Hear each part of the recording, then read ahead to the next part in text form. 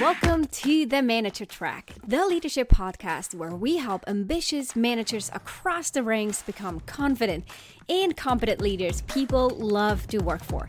I'm your host, Ramona Shaw. Welcome to the Manager Track podcast. I am thrilled to bring to you Sadie St. Lawrence today. She is a trailblazer, a former engineer, a data scientist, a consultant, and the founder and executive director of Women in Data, a nonprofit organization that helps and fosters diversity in data careers. She is a powerhouse. She's not only created a career of her own in the corporate world, a traditional sense, but she has also created this massive nonprofit movement that is so impactful for women who are looking to create and accelerate their careers in data. Now, I found Sadie really inspiring. I find Sadie to be a really inspiring woman for two reasons. On one hand, she created something that wasn't there before, where she saw a unique need. She tapped into that and she built a career on her own. She's doing things and leading people and teams beyond what she would probably do if she was just sticking with a traditional career path. But I also really like and appreciate and respect Sadie because she's so down to earth, so eager to give back, to learn, to be vulnerable, and to empower and inspire other women. Now, I'm a woman. In my past careers in finance and private equity, and I was often one of the few women in the room.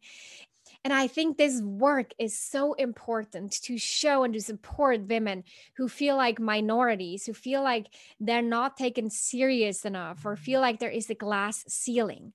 I do a lot of this work. I'm really passionate about it. And so is Sadie. So I'm excited to share this interview with her and hopefully leave some nuggets of wisdom with you, but also things that you want to do in your career and how you see yourself expand and the vision that you have for the impact and the legacy you want to leave in this world. So without further ado, here is Sadie St. Lawrence. I want to welcome to the Manager Track podcast, Sadie St. Lawrence today, who is CEO and founder of Women in Data. Sadie, so good to have you on. Thanks so much for having me. I'm excited to be here.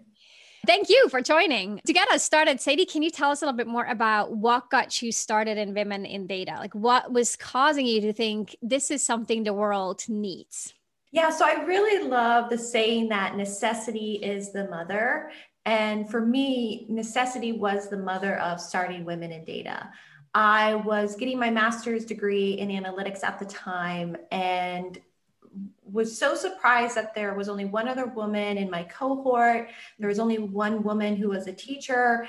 And I knew that this industry was going to be huge. This was in 2014. Mm-hmm. And I looked around and I said, where are all the women? Like this, I love this industry. This is exciting job opportunity. Why aren't they here? And it really inspired me to, first of all, just start by creating a community, because I knew that if I was even going to survive in the industry, I needed my own community. But also the opportunity that is in the field of analytics is so broad and is continually to grow.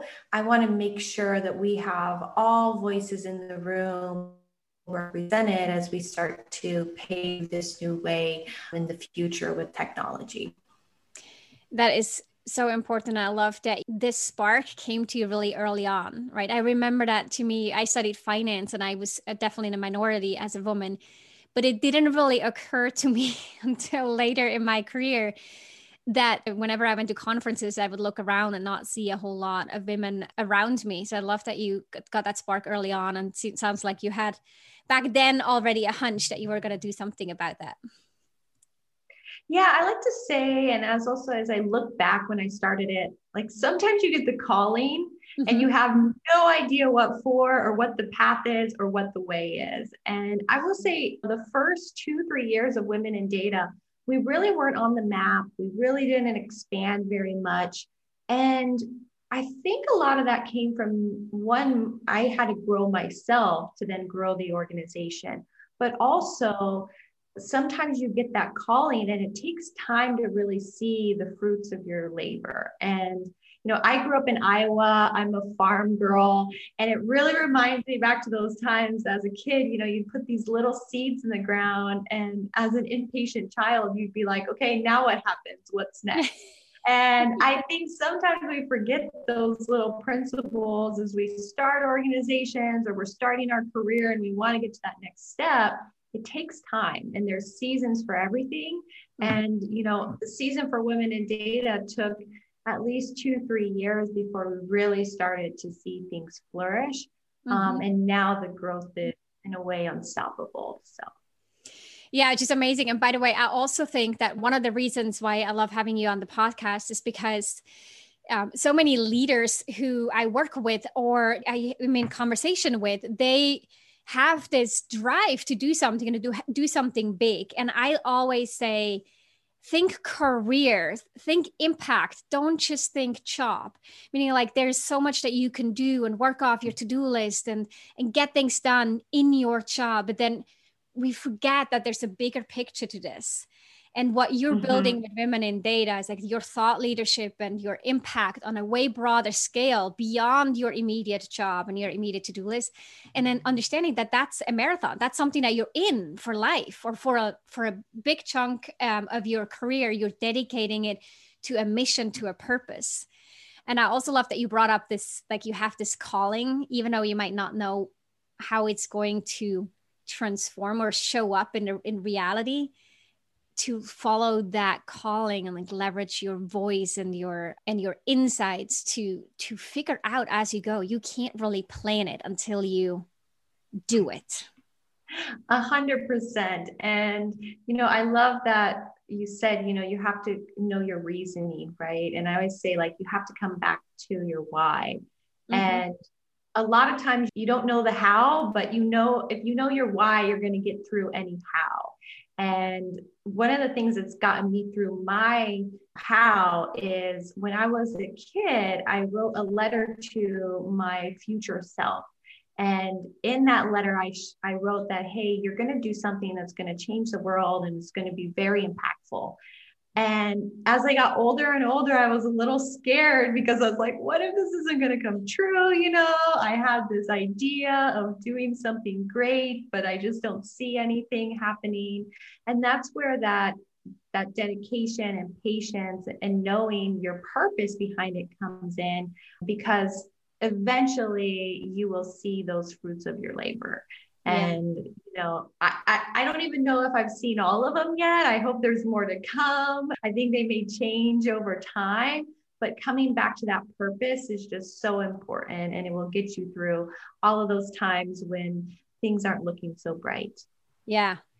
Yeah. And especially in a year like 2020, that's something to keep that bigger picture in mind and realize that a lot of us who want to have a bigger impact might be going through time where it's all about just putting in the work and staying consistent and trusting the process and knowing that this is why there is not everyone reaches the same level of success, because a lot of people will give up or will slow down or their beliefs will get in the way, but just doing it and staying in the game until you win the game, to leverage that quote. It's so important.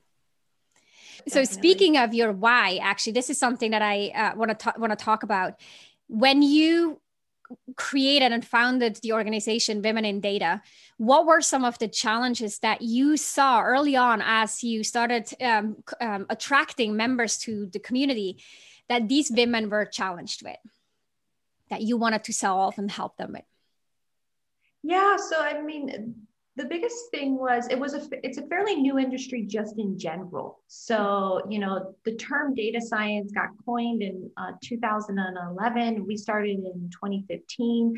So the industry of itself is still trying to define itself.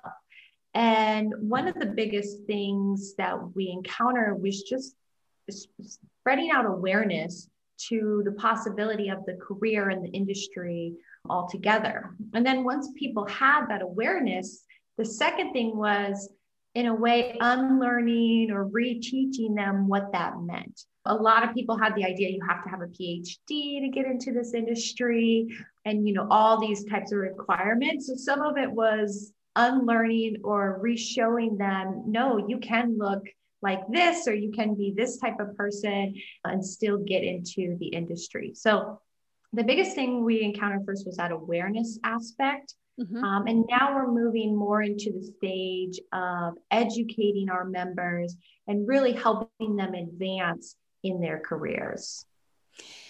So I understand like the awareness building early on, especially since it's a new career and sort of a new title or new role. And then when you said helping them understand that you don't need a PhD to get into the field, it sounds like a little bit also demystifying what it actually is and making it more attainable to people.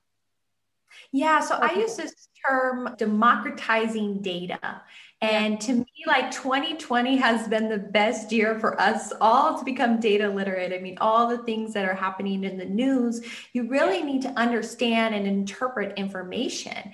And that's, I think, really where that demystifying comes is you don't have to be a data scientist or a data engineer to be able to know these skills and to be able to put them to use. I mean, marketers are needing to know data literacy skills. Obviously, financial people have had to need to know data literacy skills for a long time. I mean, pretty much every area of your business needs to have these skills.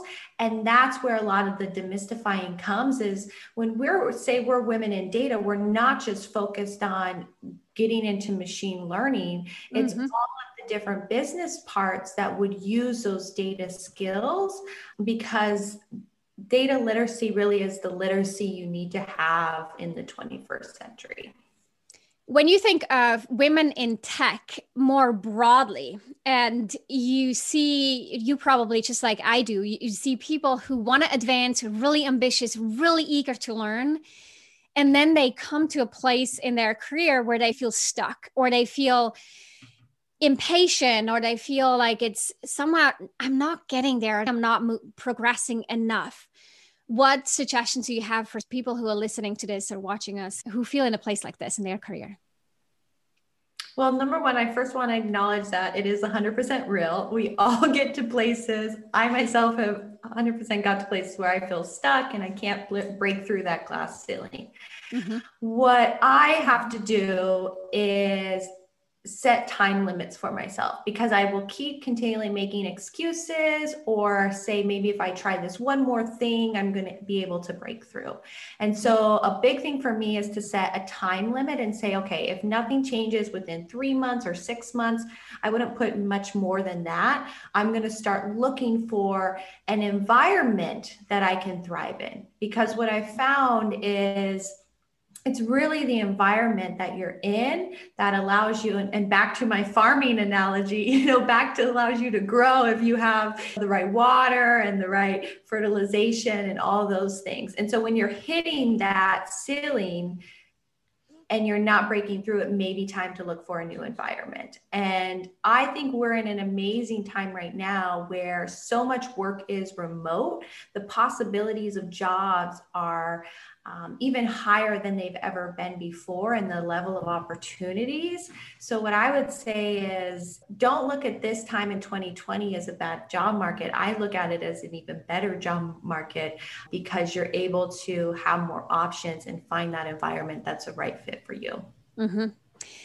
I like that you said you set a time limit to it, because if I say, if in 3 months nothing has changed, and then for the next 3 months I'm going to give it my best, I'm going to give it all, I am going to show up the way that I want to show up, I'm not going to hold back or justify or blame, I'm going to be my full self. And if in 3 months nothing has changed, then it's time to find a new farmer and a new environment.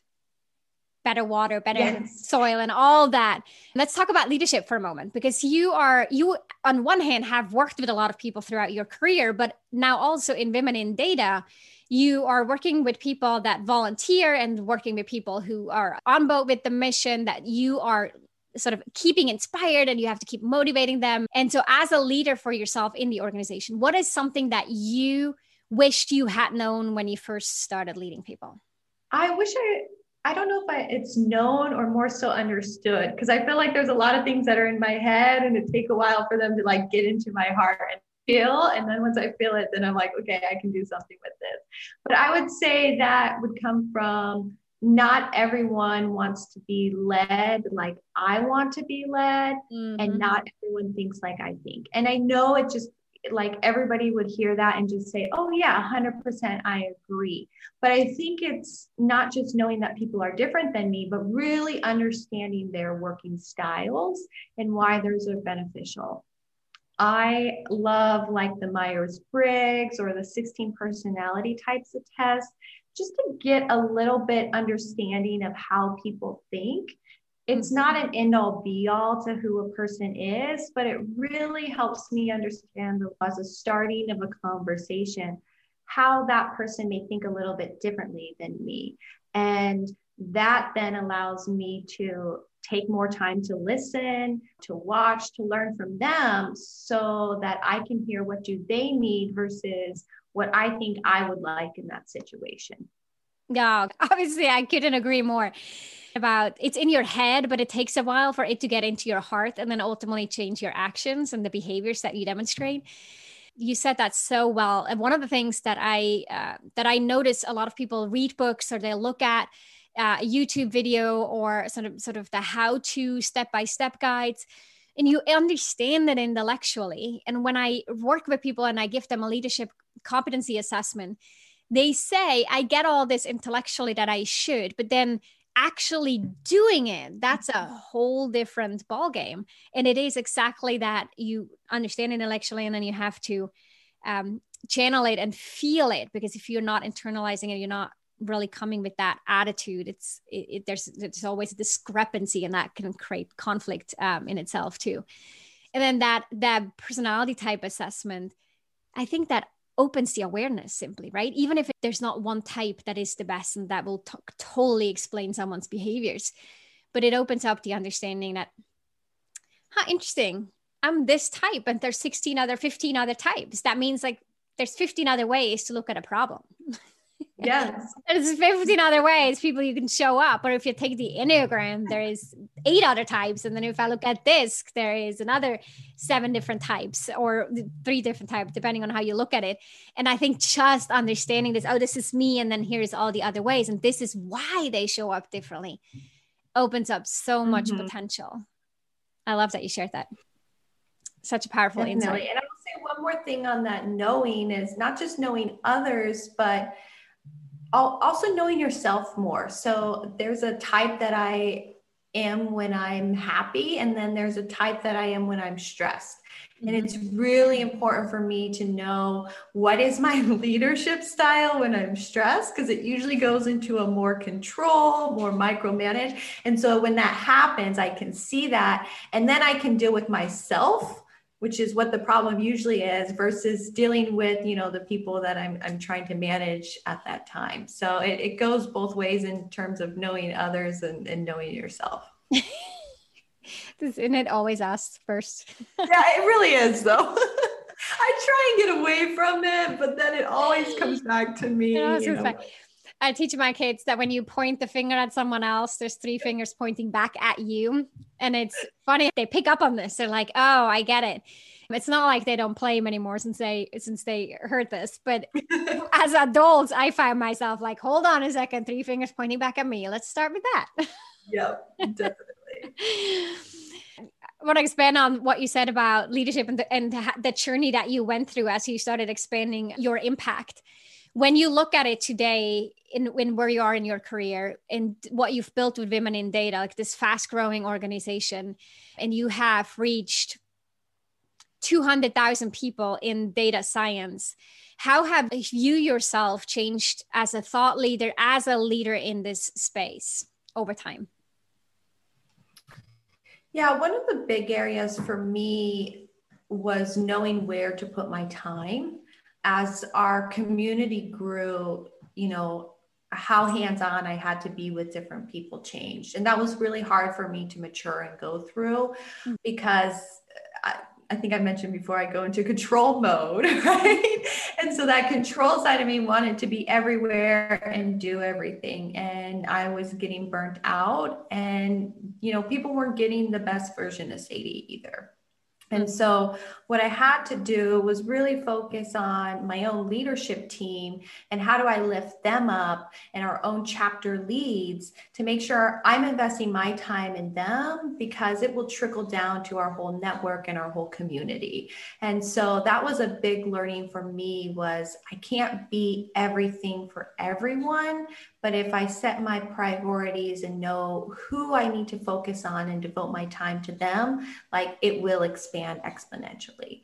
And, it was so rewarding to go through that process, because when I saw our leadership team or different chapter leads start to step into those leadership roles and create their own communities, they had so many more ideas and did it differently and were exactly what that community needed. And so they were also able to fill a gap I was never able to fill, even if I tried. Mm-hmm.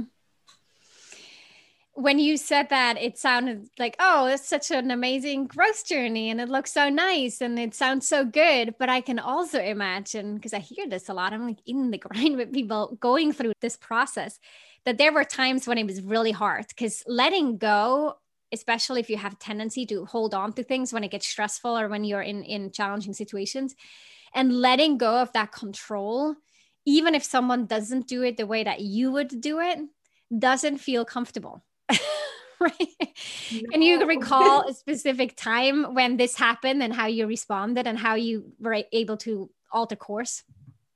Yeah. So one of the things I used to, I started the first ever chapter and then it expanded to all these chapters. And so once we started to rapidly expand, I knew I could no longer lead that individual chapter anymore. I just didn't have the bandwidth to do that. And so handing that chapter over was so hard, because that was like my baby. That was like the community where it all started. And so I didn't want to leave it. I would still go to the meetings, but during the meetings, I would see my head would go through all these things of like, we need to improve this. And so what I had to do was I would just create a note on my phone and I would enter it into the note. So I would feel like my own voice was heard for myself. And then I would wait a week or two and I'd look back at that note and I'd see, okay, are these actually valid? Or was this Sadie in the moment having a really hard time letting it go? And I would say there were about 10 things that were valid. The rest was just like, that's not how I do it. And so it was hard for me to let go. But yeah, that was definitely, I remember as a pivotal moment, that was a struggle for me to take up to that next step. What a great tactic there that you applied, because I can see how you probably in the moment thought this is a big deal. And then a week later you realize not a big deal. I can actually let go of that. But in the moment, it didn't feel that way. So writing it down for yourself and feeling like it's at least captured somewhere. I'm like, somebody really heard me. So good. Theory, Thank you for sharing that. Yeah, definitely. Sadie, before we end our conversation, I have a couple of rapid fire questions I'd love to ask. Yeah, definitely. You ready? The first one would be, what's a tool that you use all the time that you wouldn't want to live without? Oh gosh, so I get made fun of a lot for this because I work in technology, but I still use a paper planner. So everybody always gasps when they see me like pull out this book and I'm like, let me check my schedule. And they're like, there's these tools. And I'm like, I will not live without it. I'm like, I have 6 years of data in this paper planner and it's going to stay with me forever. I'm with you. I love writing and paper and pen. Definitely. What is a book that you wouldn't want to live without? Oh, so I hope this counts as one, but I love Chopin, and that's part of the reason I've moved across the country. And so the Chopin etudes are just like, to me, like a musical score that I could never live without. So not an English literature book by any means, but definitely my pride and joy in terms of paper bounded up. That's awesome. What is one question that I should have asked that I didn't ask? And what would your answer be to that? So I would say one question is, what are you excited for in the future with women in data? And my answer to that would be, I am excited to bring in people from more even diverse backgrounds. So from more service industries, people who are at risk of automation. I think it would be really beautiful if, people who potentially could lose their job to automation could gain a new job that's even higher paying and more flexible, creating the machines and the algorithms and the things that maybe displace them from one career. I think they will have a lot back to offer in another avenue. And so I'm excited to start to bring in more of those people from different backgrounds. What a great goal to pursue. And thanks for bringing that up. That is a great question that I should have asked. And it's really important as we're looking into 2021 and way beyond.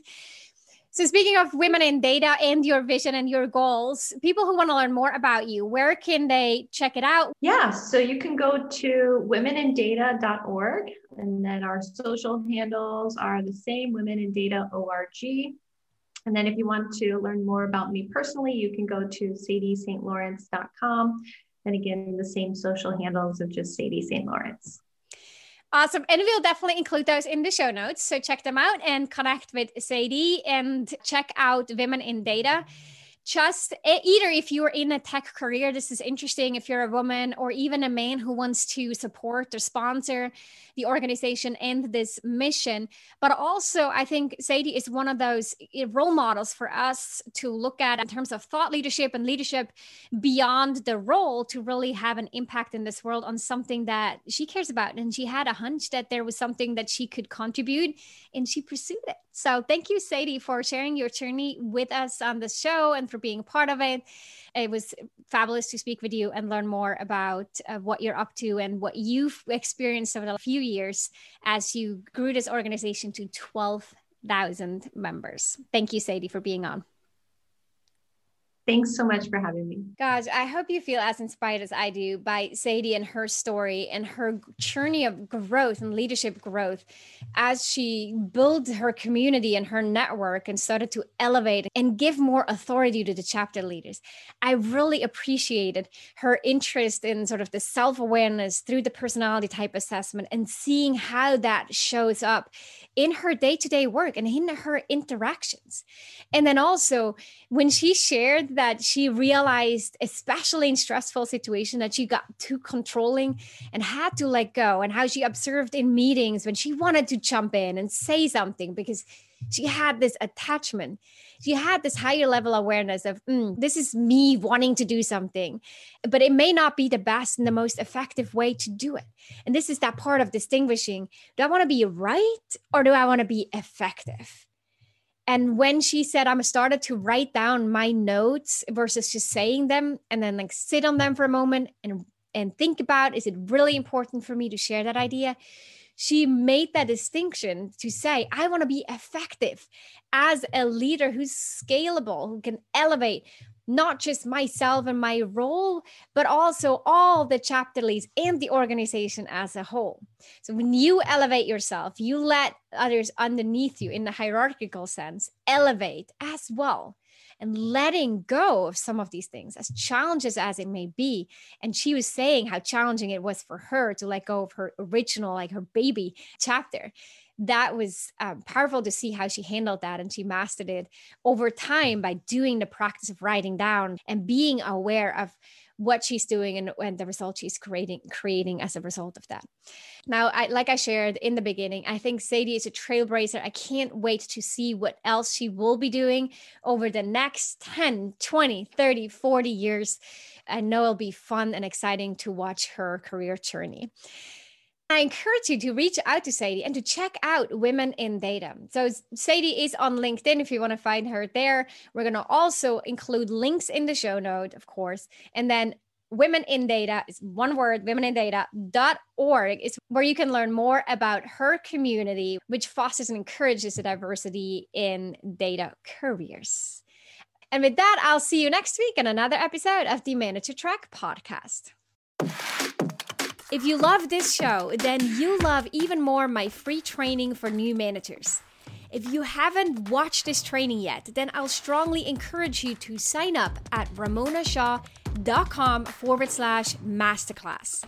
You'll discover the key shifts you'll need to make as a new manager and the number one most common mistake to avoid. Plus, you'll walk away with actionable tips that you can apply in your role right away. Go to ramonashaw.com/masterclass to sign up.